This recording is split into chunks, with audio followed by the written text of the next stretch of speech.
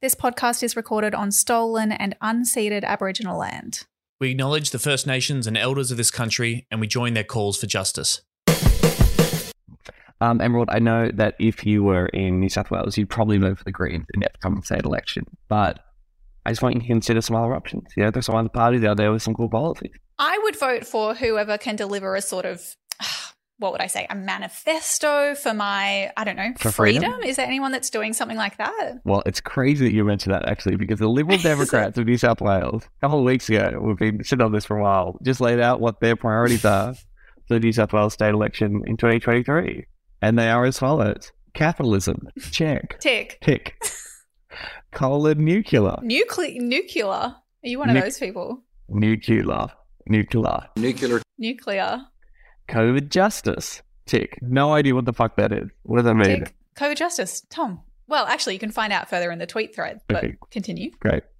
Colorblind. Tick. You know what? I like that. I like justice for colorblind people. Oh, COVID justice. COVID justice for Tom. Oh, boy. And, of course, cut spending as well. That's a big old tick for the Liberal Democrats. Can I just really quickly, what's the flag that they've got on here? That's the New South Wales state flag, I assume. Oh, okay. You know, everyone loves their state flag. I can't get enough of it. I mean, in Queensland, I would recognise the Queensland one, but I guess I just didn't recognise this one. Liberal Democrats, like the Liberals, but with conviction. This is courtesy of John Ruddock, who people may know used to be in the Liberal Party. Is out of his fucking mind. Has been on Q&A, loves Trump. Oh. Absolute failure across the board when it came to federal election, of course. I didn't think, because Lionhelm used to be in there, but I think he's, obviously he's all gone. They don't have the equivalent of Liberal Democrats anymore. Well, maybe because they didn't promote their colourblind policy strongly enough. Clearly, yes. So I haven't actually read the whole thread. There's a beautiful thing here about how awesome capitalism is. Quoting Margaret Thatcher, capitalism is a system that brings wealth to the many, not just the few. Which is funny because famously. It's like the opposite of that. It's literally the opposite. Well, what is the colourblind policy? Governments should be race blind. Martin Luther King settled this when he taught us to judge others by their character and not their skin colour. The proponents of positive racism may have good intentions, but their strategy doesn't work. Encouraging individuals to believe their destiny is determined by their ancestry is a curse. Acknowledgement of country and welcome to country should cease on all New South Wales government property. That's wild. It's yeah. They want to take. They're very upset about the Aboriginal flag flying on the Sydney Harbour Bridge. Yes. They've got like this quote in 2018 of Perrottet being like, "No, we don't really need a flag," and then 2022 being like, "We're going to fly the flag," and they're very mad about this. Which I thought libertarians loved flags, didn't they? So, I don't know what they're so upset about. It's almost as though maybe they're just racist, but that can't be it. They're colourblind. How does being colourblind relate to white people? Because white's not a colour, it's a shade. Yeah, it's actually a shade. So, yeah. No, that's really clever. I didn't realize that the Liberal Democrats were so culture warry and not just economically libertarian. This isn't just about, they've got stuff about abolishing, stamp duty and reducing taxes and stuff, but it's all the language is just extreme dog whistles. They say fund students, not bureaucrats. Yeah. And they're talking about just giving people education vouchers instead of funding an education institution so that people can choose what they want. But the way they describe this is some parents may choose a curriculum focused on gender, climate change, and First Nations, while others may choose a more traditional approach. Why put that there? So you get a school voucher. You go to the free market of schools and you say, and hello, you're I'd like have to my order climate change and First Nations. Yeah, I'd like to order a Marxist education, transgender First Nations school, please. Yeah. The Greens have really taken a far left radical view that I would even say is left of the most radical left person in California. Frankly, I've always found the Greens to be a real serious danger to Australia. A serious danger to Australia. Well, it's the best state in the country. I'm sure it's going to be totally fine. And we're going to be discussing it on this week's episode of Serious Danger. That's what this podcast is. My name is Tom Ballard. Emerald Moon. Emerald Moon. There you are. Some say I'm from New South Wales. I dispute it. I don't know if we've discussed this on the show before. I'm from South Queensland. Oh. Some would say that I was born and raised in the northern rivers of New South Wales, but borders are fake. So it's all, yes, open borders across the country. This is not an official Greens Party podcast. It's made possible with the help of the Green Institute and produced by Michael Griffin. And yes, we're going to be chatting with, well, everyone will be chatting with specifically. Tom refuses to speak to women. He's like, I've spoken to one woman this week and that's it. Yeah, it's really fucked up. She's the Greens House candidate. For the New South Wales Greens, Lynda-June is going to be our guest. I'm sorry that this might be some weird technical issues going on here, but some very boring reasons for that. But don't worry, a fantastic conversation with Emerald and Linda on the way. It's pretty good. Thank you to our new patrons this week, William, Stella, Shailene, Helen, and John, our absolute royalty. They maybe joined up to listen to our episode on the Greens and wokeness and whether it's destroying the party and who's woke, who's not, what does it all mean? There are so many good bloody episodes on there. If you're not on Patreon, what are you even doing? It's only $3 a month. And without it, we literally can't do the podcast. So are you trying to destroy us? Not to kill you or anything. We have a message here from one of our dear patrons, Logan, who says, I did get accused of having woke ideas this week for suggesting that Rogan and Musk weren't intellectual giants. So this episode comes just in time. Stay woke. So what? It's just like you say something I don't like and you're woke. And that's wokeness. Yes, criticizing like millionaires and billionaires like Joe Rogan and Elon Musk is therefore wokeness. I don't know if that criticism was coming from other like Greens members or what have you, but yes, I did that message just intrigued me. But I mean, work is whatever you want it to be now. It's great. Yeah, so true. Yes, the human skin suit. It's like a second wardrobe for me. It's definitely not comfortable, especially when I'm shape-shifting back to my lizard form. But Neuralink has been working hard on a project to develop a new species of synthetic skin that grows with its wearer, thereby eliminating the need to shapeshift back and forth. Jamie, pull that up and see if there is any genetically modified species out there on Earth that can use my nipples as a weapon of mass destruction, because that would be fucking wild, man. Woke is working fewer than 5 days a week. That's staying woke. That's my brothers and sisters and non-binary friends. Gone mad, yes, for sure. Yeah, I just thought this was some good lefty news. We're always downers on this fucking show, so I thought like we should talk about some uppers and some great news. People might have seen this being reported in. Massive, the world's biggest 4-day work week trial ended in the UK. 60 British companies involving 3,000 employees took part in the trial. Obviously, that's the same salary if you only work 4 days a week instead of 5. And society collapsed. And yes, Britain is broken. Well, I wish it wasn't in Britain. Well, yeah, correlation or causation. Was it the 4-day working week trial that caused the UK to completely disintegrate? Did it kill the Queen? It killed the Queen, yes. The Queen was so upset that people were not working on Fridays. And she was just like, I can't do this anymore. Oh, my husband and I did. No, actually, it went really well. And it's probably the only good thing in Britain right now. Workers were way happier. There was better morale, less burnout. Better sleep, mental health outcomes, everyone's happy. I saw a few interviews people might have seen across the news of just ordinary British people just being like, I don't know myself. I can't believe it. I'm so happy. It was very cute. We love that. But what about the profits, Tom? This is always the weird conversation with the 4-day work week where you're like, but productivity. Yes. Well, actually, it was totally fine. Productivity stayed either the same or improved. Revenue increased slightly across the companies on average. And more than 90% of the companies taking part said they're going to stick with the working week permanently moving forward. Just 4% said they would not do that. Wow. So wait, how many companies? 60? 60. Yeah. That's all right. It's more, pretty please. goddamn massive. And I just thought it was, a nice bit of good news because, of course, this is a classic idea supported by the Greens policy in some places in the country. And it's obviously derided as utopian and hippie and ridiculous. And then what do you know? It works out great. And it's actually, I think in the next decade, 4-day work week is going to become widespread common sense, and in 20 years it'll be Labor Party policy. Oh, absolutely. Yeah. We spoke about this. When did we talk about this on the podcast? Was it with Scott Ludlam? Yeah, it was. I think. Yeah. So if you go back far enough, you can listen to us talk about 4-day working week and why it just makes sense. But I mean, long story short, we were making all of these strides as technology improved and productivity improved and we could do more things in fewer time. Man. the working week reduced, and we were like, hey, maybe we could do other things instead of just being fucking wage slaves our entire life. Yeah. And then at a certain point, we just stopped reducing the working week, and in fact, in a lot of ways, probably started working more. Yes. And for some reason, we can't seem to get past this 5-day, 2-day hump. Yeah. But there is progress. Yeah, I think even in the last few years, it's become more and more acceptable. I do a 4-day work week. I do not know how anyone does a 5-day working week. It seems fucking impossible, especially if you want to volunteer. This is the thing, especially if you want to volunteer and do other shit. Like on my Fridays, I do this silly little podcast. Not that that's an argument for a 4-day work week. There could be more podcasts. But yeah, like time for caring for people, for volunteering, for, building a revolution. Just quietly. Yes, of course, all the things that conservatives say they would support. Oh, we love community building. We love you spending time with your traditional nuclear family. Yeah, you have no time to do that because you're working for the capitalists all the time, man. Yeah.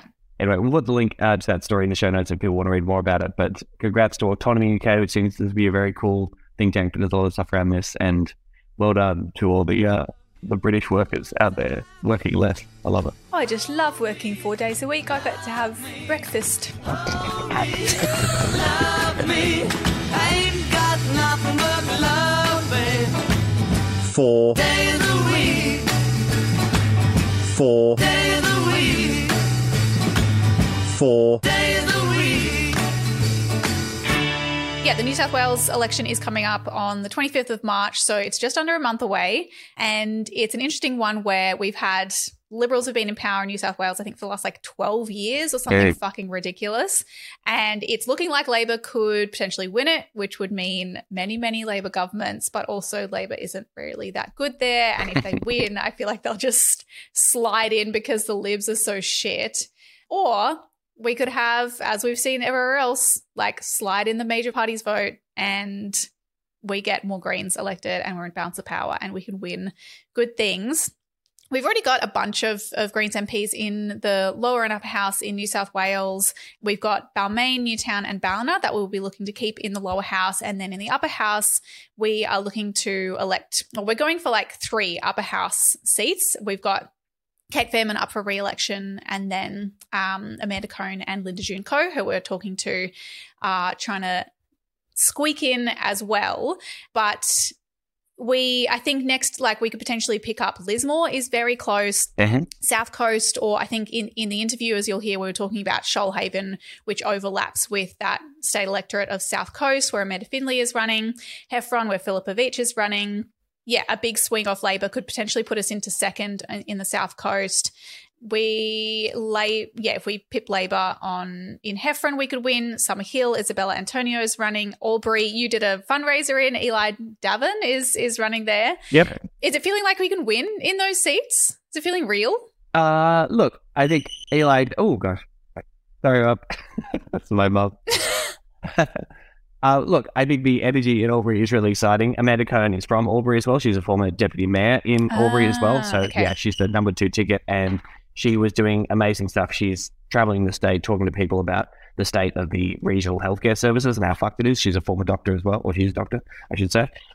So, yes, the energy and the lovely excitement for certainly getting Amanda up is great. And Eli, who ran against Susan Lay in Farrer, the federal seat, and doubled the Greens vote last year, was fantastic. Damn. But yeah, that's a pretty conservative area. I think Albury, the lower house thing would be a big ask. But certainly Eli's working his guts out to make it happen. And I think getting Amanda up would be fucking sick. Yeah, it's going to be, it's an interesting interview with Lynda, and I'm excited about the New South Wales election. It's interesting because in 2019, obviously that was right before federal election, I think, and our vote actually went backwards in a lot of these target seats.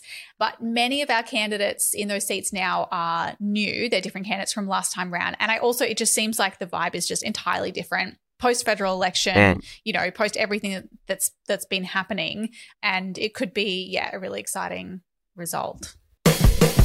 So, Lynda-June she's a Wiradjuri and a Badu Island woman, former teacher, researcher, and campaigner for First Nations justice. She's also number 3 on the New South Wales Greens Senate ticket for the state election on the 25th of March. Thank you so much for coming on, Lynda. Thanks for inviting me. It's good to finally have. We've been meaning to do a bit of a New South Wales election campaign special. And since you're that kind of crucial third spot that the party's really trying to pick up in the election, it'll be interesting to hear your thoughts on how the campaign's been going. I imagine it's really like heating up at this point. We're about a month out, right? Yeah. We're pretty much 5 weeks away from the March 2023 state election. So in the midst of it, it's got a very strong campaign. I feel our policies are hitting the nail in terms of what community are telling us these are the priority areas. And it's really just been going from strength to strength. Yeah. How long have you been kind of really campaigning for? Has it been a long campaign? With the Greens? Yeah, or just on this one, like in that spot on the upper house ticket. Yeah, so I was made aware that I won a spot in July last year. So essentially I've been in election mode or campaign mode since that time. So 8 months. Yeah. Are you ready for a sleep on the 26th of March? Oh, yeah. It'll be a week-long sleep. Yeah, we can't think about that yet because first we have to get out there and win it. So in terms of the things that are coming back from the community that like the party's chosen to campaign on those key issues, what are the really big ones that we're focusing on? Yeah, obviously at this point in time, coal and coal seam gas and ensuring that the major parties actually commit to a solutions-based agenda. The Greens have committed to the ending of coal and coal seam gas by 2030, and we want to ensure that governments are following suit on something so serious that impacts all communities right across the state and country as well. It's interesting, like I think, and particularly in the wake of the federal election, that we now have both major parties at least pretending that they care about climate change, but it's created this really, like the distinction now is so clear, and I think the public are really starting to get that the whole point is those major parties want to continue coal and gas and the Greens don't.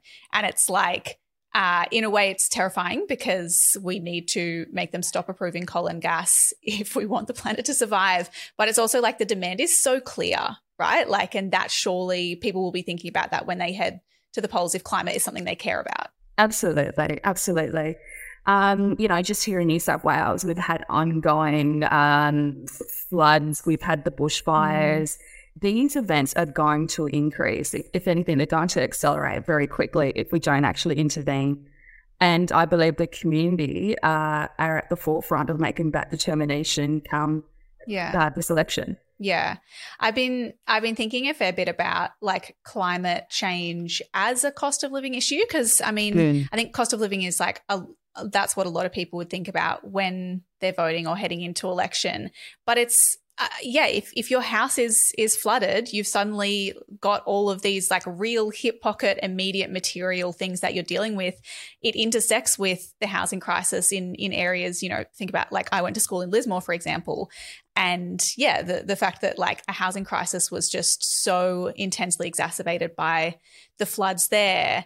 And so I know that, like housing is another one. I think that the Greens, that's probably like a top issue, I would imagine, coming into the state election. Absolutely.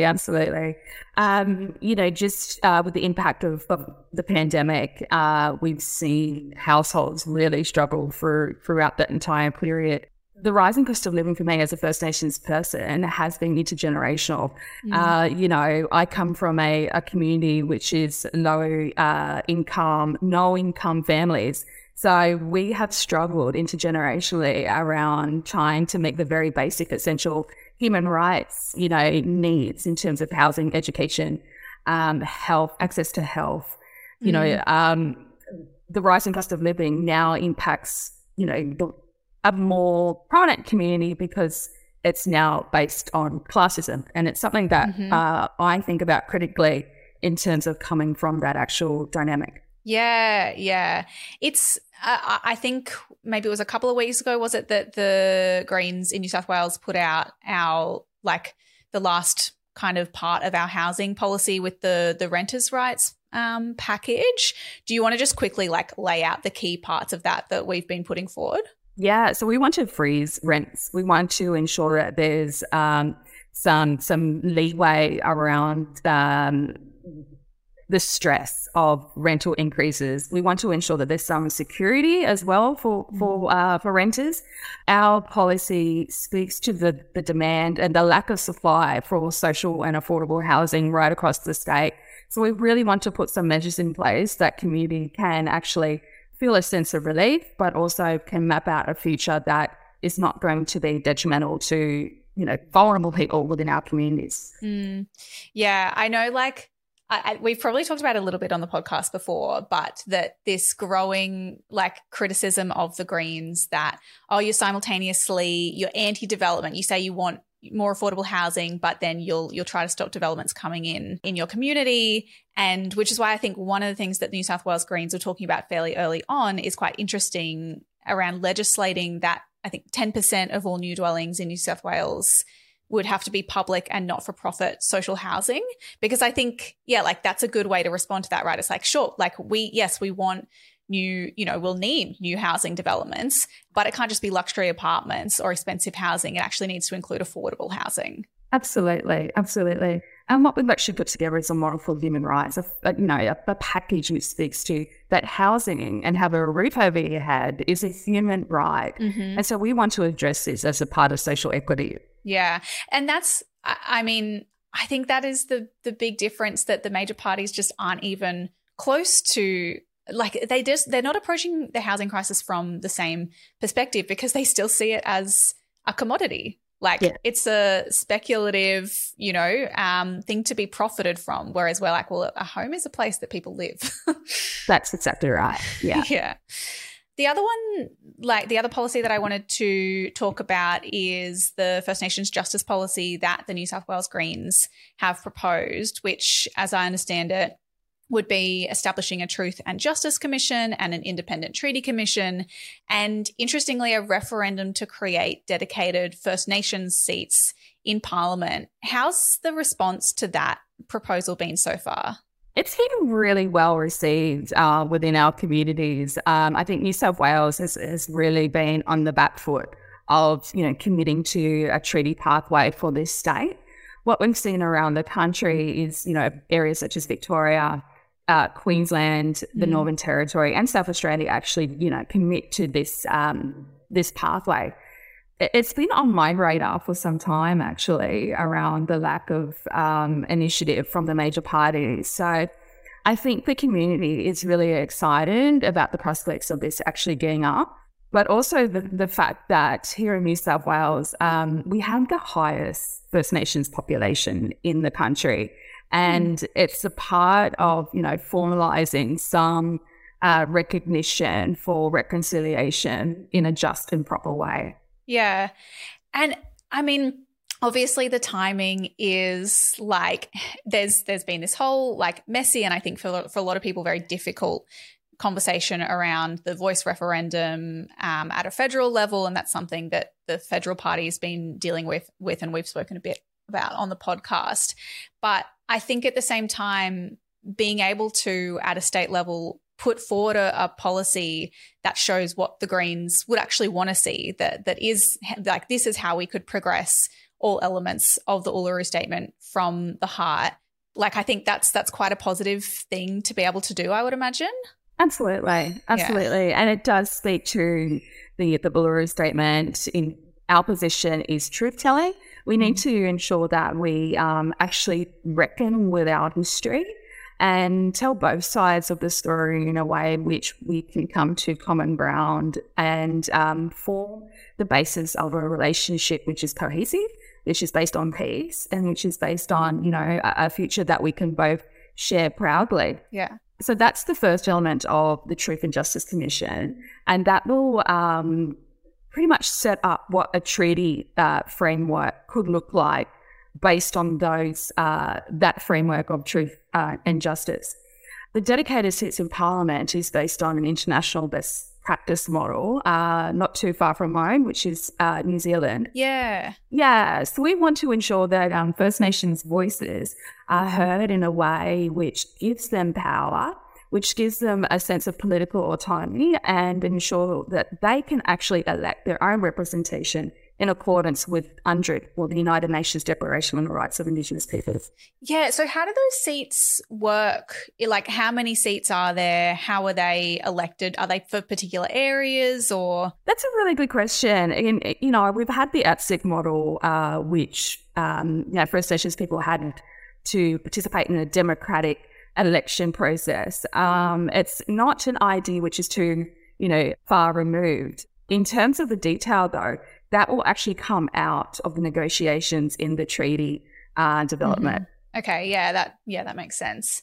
And how's it been? Like, obviously, you know, we've just lost a really fierce fighter for First Nations justice from the party. Like, Lydia Thorpe resigned. I guess it was maybe 2 weeks ago now. How's that been for you, kind of watching someone who fought for Black sovereignty within the Greens now leave the party to pursue that on a different path, while you're kind of still, I would imagine, you know, pushing on that within the party? Like, how has that been for you in the middle of the campaign? For me, it's been really exciting in terms of, you know, the pathway that she's now going to tread. And in terms of progressing on the demands for treaty, she now has a position to advocate for, you know, voices that are completely marginalised because they're deemed too radical. Yeah. So that's the excitement that I have now, and she has my full faith. And she's actually one of my sister girls, and so we support each other, you know, indefinitely. And she's still backing me in my state election. She was actually very excited when she saw our policy proposal as well, and it actually, you know, it gives meaning to the elements of the Uluru Statement. And I wish her well. Yeah, it is I think that there are a lot of hot takes on Lydia's resignation and everything. But anyone that I actually speak to in the movement, you know, or most people that I speak to in the movement are like, that's awesome. I hope she can win. You know, like as long as we're fighting for a lot of the same things, really. And it'll be interesting to see, like what she can achieve as an independent. Still very early days. I think that but at the same time, it'll be interesting to see what as a party we can achieve for the Black sovereignty movement. And particularly if we do pick up, you know, more seats in New South Wales Parliament, would we be looking at, are we going for a balance of power situation in state parliament as well? That is the situation. It's currently within our discussions and our radar that we are in a strong spot to actually take up balance of power negotiations, and it's something that we're considering very heavily. Yeah. And have there been, you know, discussions about, I imagine probably media as well have been pressing, okay, so if you're in balance of power, what are your number one demands going to be? Have we come out and said, it'll be no new coal and gas or housing or, you know, anything like that? Or is it still kind of, we're keeping a little bit, I guess, we're keeping it a mystery for now? Yeah, at this point in time, it's still within the works. It's still within negotiations amongst the party. Yeah, because there's a bunch, probably don't have time to get into all of them, but there's a bunch of exciting things in the platform. Obviously, free and accessible public transport. I'm a big free public transport fan. Not all of the states, not all the Greens member bodies, I think, yet have a policy for free public transport, but I'm in Queensland. We have been pushing free public transport, and New South Wales Greens are as well. Are there, what other kind of big issues have you found are really resonating with people on the ground? You know, because I'm a rural and regional woman, and obviously the rise in cost of living is impacting us very deeply in those areas, but also access to health. So regional health and the lack of, doctors within those areas is really obvious, and it's evident. So what I've been having discussions about is ensuring that we actually, reform the way that the health system is operating within the state. Yeah. I'm very excited that we have Dr. Amanda Kong as number 2 on the ticket, who is a regional doctor and has, that experience within those communities. And as a First Nations woman, for us to travel to appropriate health clinics, we have to travel. We have to travel far distances. So it's those issues within our communities that the policy development actually speaks to. It's those vulnerable, most marginalised communities. Also, teaching, because I'm a former teacher as well. Oh, okay. Well, education. Yeah. Regional schools are in dire shape. You know, we need to ensure that governments are committing outside of, you know, the greater Sydney region across the dividing range. So for me, I really want to see improvement in those particular areas as it pertains to First Nations justice, but also our most, you know, lower socioeconomic communities, and also the housing crisis. Yeah. You know, there are areas within this state where the climate and the weather actually extends to over 40 degrees plus, and there are elders without air conditioners. Yeah. So, you know, it's these families and these communities that I'm fighting for. And as it stands, I'm feeling that we're only just starting to pick up what it actually looks like in terms of coming from those very, very marginalised areas. Yeah. It's those basic necessities, right? Like, I think it's interesting. I mean, I haven't been following the New South Wales election super closely, but I really haven't seen all that much from the major parties in terms of like drastically changing people's experience of those basic services. Like, I think I saw, the Libs will give people some back to school vouchers.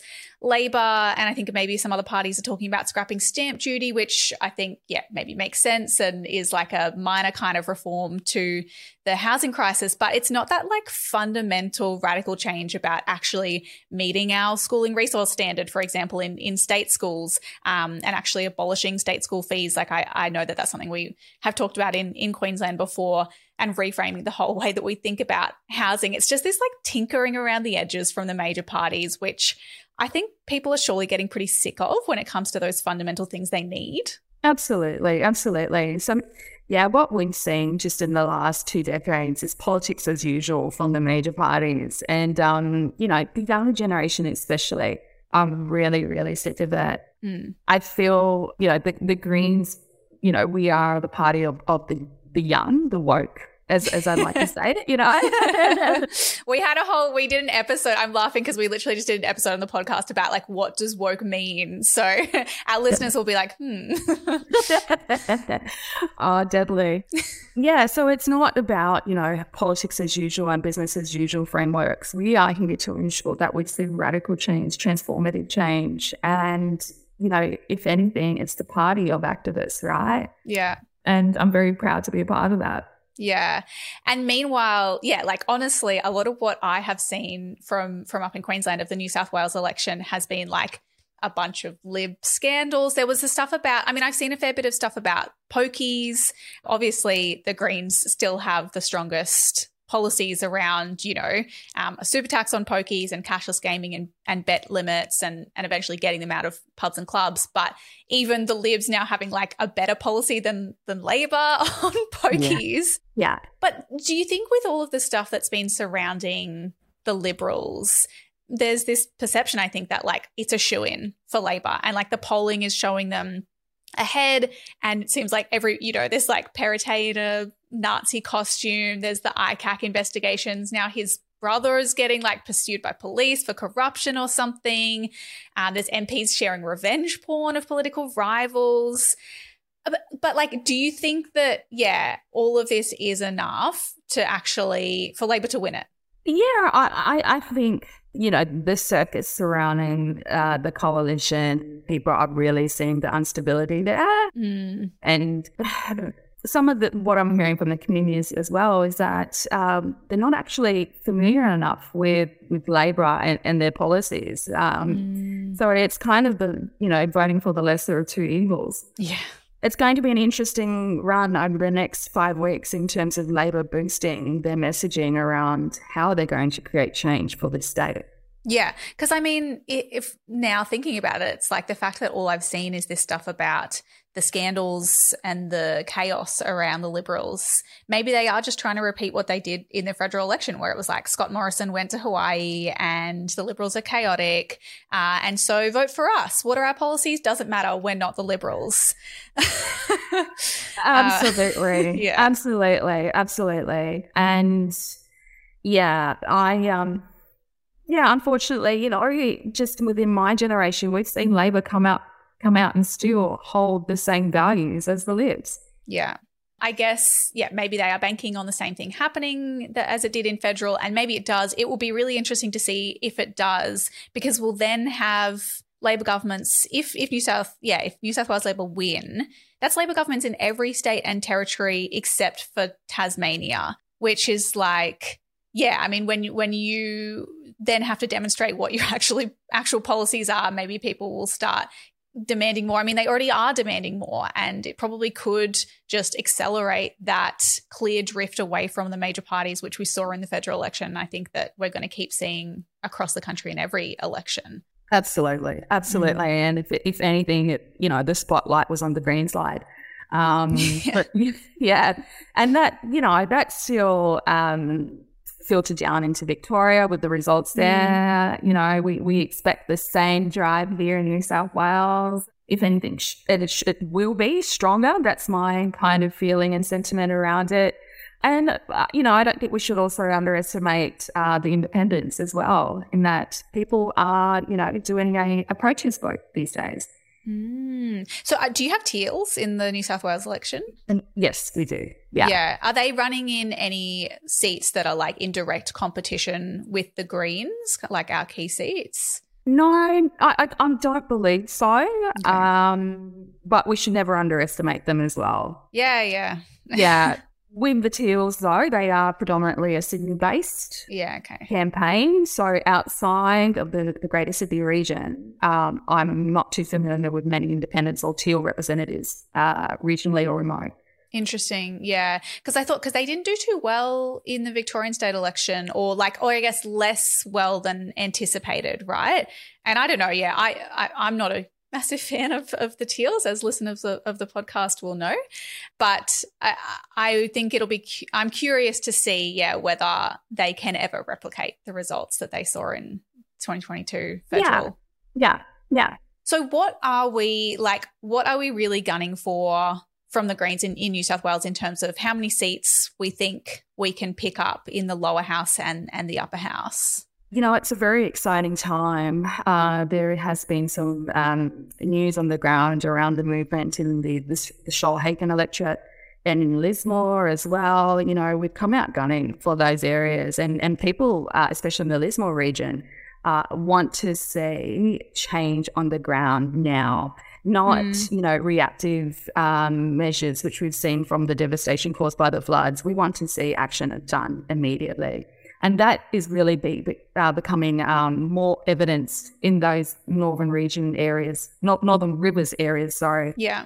Lismore is interesting. I want to talk about Lismore, and correct me if I'm wrong, this is my little bit of background research on the state of play in New South Wales. So we've got Jamie Parker in Balmain is retiring, so presumably we'll be trying to hold that. Yes. And Kobe Shetty is running to take that seat. We've got Jenny Long up for re-election in Newtown and Tamara Smith in Ballina. And then it seems to me like Lismore is the next winnable. So we've got, I think, so in 2019, the last state election, we got 24.3% of the primary vote. But it's worth noting that was after the Labor MP's resignation. And our vote actually went backwards slightly from the previous election where we'd finished second. So how do we think we'll be able to knock votes off that Labor MP, Janelle Saffin, who was previously at a federal level, and, get to that second place so that we can actually take Lismore? At the end of the day, it's going to have to come down to community will around, the change that they want to see and the representation they actually want to see. Adam Guise is on the ground there, and I feel that, particularly in that area, it's those mob who have the lived experience of losing their homes, of having to pick their lives up not once but twice, that can actually speak to that, that proper representation matters. Yeah, I don't have a direct answer around how we can actually take this seat, but for me, it's about lobbying the truth, because it's about, speaking truth to power. And that essentially will be the change maker in terms of how people get out on polling day. Yeah. What has the field campaign been like in some of these seats like Lismore and, even I'm sure others that could potentially be in the mix to me, like South Coast and like Heffron? Is there a really big ground campaign there? Yeah, absolutely. Our candidate for Shoalhaven is currently the mayor for the region based on a populist vote. So as I understand it, she's, time will tell, but there's a really great groundswell in those particular areas to back the Greens, but also, the people who, once again, at the forefront of these communities, walking the talk and, ensuring that the state government, whoever it is being held to account. Yeah. Yeah. I mean, like I said, I definitely would love to see Lismore turn green. It just fucking makes sense. Makes sense, right? Yeah. It makes sense. Yeah. Yeah. I like I said, I went to school there, and I actually just a couple of weeks ago finally went and visited Lismore for the first time since the floods. And it's still it's still clearly post-disaster mode. A lot of houses are still abandoned and a lot of shops in the CBD aren't open. I went and visited my old high school, which is getting demolished. And I can't imagine that the fact that this flood was, at least in large part, caused by a climate crisis driven by coal and gas, which both major parties continue to approve, continue to back, that won't be on people's minds when they head to the booth next month. So yes, I'm interested to see that. And then in terms of the upper house, we've got, so is it like Kate Femme is up for re-election, and plus Amanda Cohn, who you mentioned just before, and then you're in that third spot. Is what swing do we need to actually get those 3 quotas? That's a really good question, and it's one where I don't have the answer for, unfortunately. That's fine. I think because when I was looking at it, I think we made in 2019, we got like 2.14 of a quota. So I imagine it's no small ask, obviously, to bump that up to 3. It'll be, it's going to take hard work. But I know that the statewide polling has shown the Greens vote rising. I think it's sitting at like 12% at the moment. Yeah. Is that is 12%, would it need to be a little higher than that to secure your spot? I believe we need 0.5%. Yeah. Well, okay. Yeah. I mean, it's obviously that's many votes when you're talking statewide. Absolutely. But when you are seeing that shift away from the major parties, it's within reach. And I think that's why, we were keen to do an episode on the New South Wales state election and be like, for anyone who is in New South Wales right now, either thinking, I'm not too sure, what's at stake here, or can we really pick anything up new and significant, or our vote's been increasing across the board, so I don't really need to do anything. It's like it's actually that knife edge where the difference will be, can you pick up the phone and make calls for your local branch? Like, can you be there on election day handing out how to vote cards on the doors, letterboxing, whatever it is, could make the difference between you, Lynda, being in Parliament and not at the end of March. Absolutely. And, the reality there is that if it's not me, it could potentially be a member of the Shooters Party. It could be One Nation. That's the extreme, right? Yeah. In terms of what could happen. So since the announcement, the party has done everything possible to ensure that, we get our asses off and out there into community to get, all 3 of us into the upper house. Because, we're going to see more right-wing conservatives in Parliament. Yeah. So that third spot could come down to basically like Shooters and Fishers, One Nation, or Greens. Is that what you're saying? Absolutely. That's not terrifying. It's pretty scary and pretty terrifying. Fuck. All right. Yes. Please, people, go door knock. And even if, I think we've said this on the show before, but I've noticed even for folks who are outside of New South Wales, there are nationwide calling parties that people can chip in from outside. And obviously, if you have, cash to spare, I'm sure that donations are needed. Absolutely. Yeah. Ladies, if there is anything that you'd like to do to help, give the campaign state team a call. We'd love to see you on the front line with us. Yeah. Can people do the online sign up that would just be, the /New South Wales /volunteer. Can people sign up there and they'll get a call from one of the campaigns? Is that how that's working at the moment? That's a good question. I'm not entirely sure of the process and the procedure, but I'd imagine it would work that way. Yeah, cool. Yeah. Well, we can put links in the show notes for people to get involved. But what's the next few weeks looking like for you? I think you were saying that you're traveling at the moment. I imagine you've been doing stuff all over the state. Yeah. At this point in time, I'm in Sydney. I'm about to leave in the next half hour down to the far south coast to have a talk with the local Aboriginal community around Aboriginal cultural fishing rights and the penalisation and criminalisation of community who are, essentially just practising their traditional culture, their right to self-determine their lives, but also to continue their traditional practices of gathering native seed resources.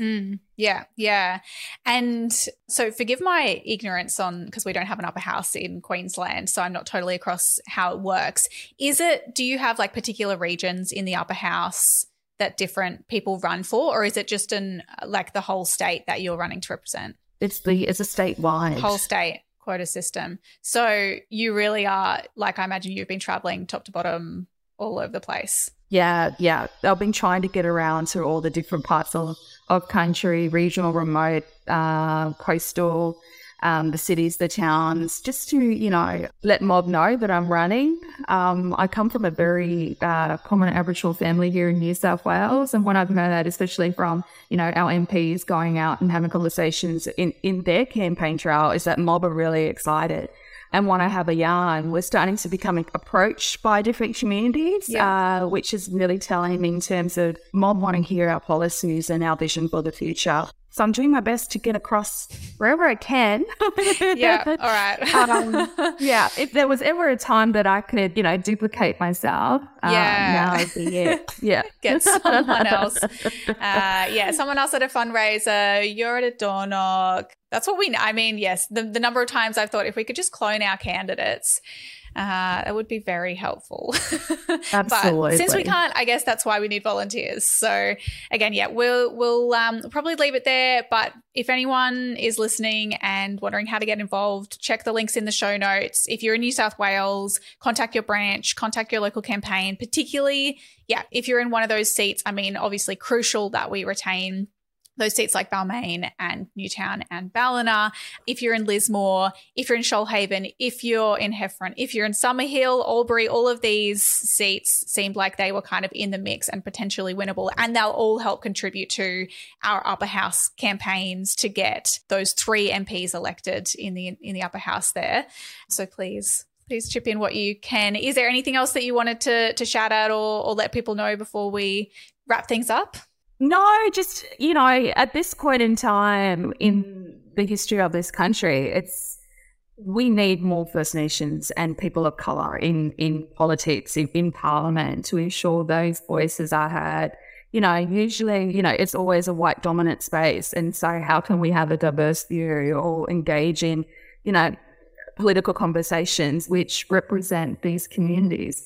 It's timely, especially here in New South Wales, which has been transformed to a police state, that a black radical is being, given the chance to take a seat in there. Because if I do, I intend to shape shit up. And so let's do the work. Let's, get out there and create change. I'm so excited. I can't wait to see you in Parliament. Let's do it. Thanks, everyone. All right. Thanks again for coming on the show, Lynda. Good luck. Thank you. Go outside.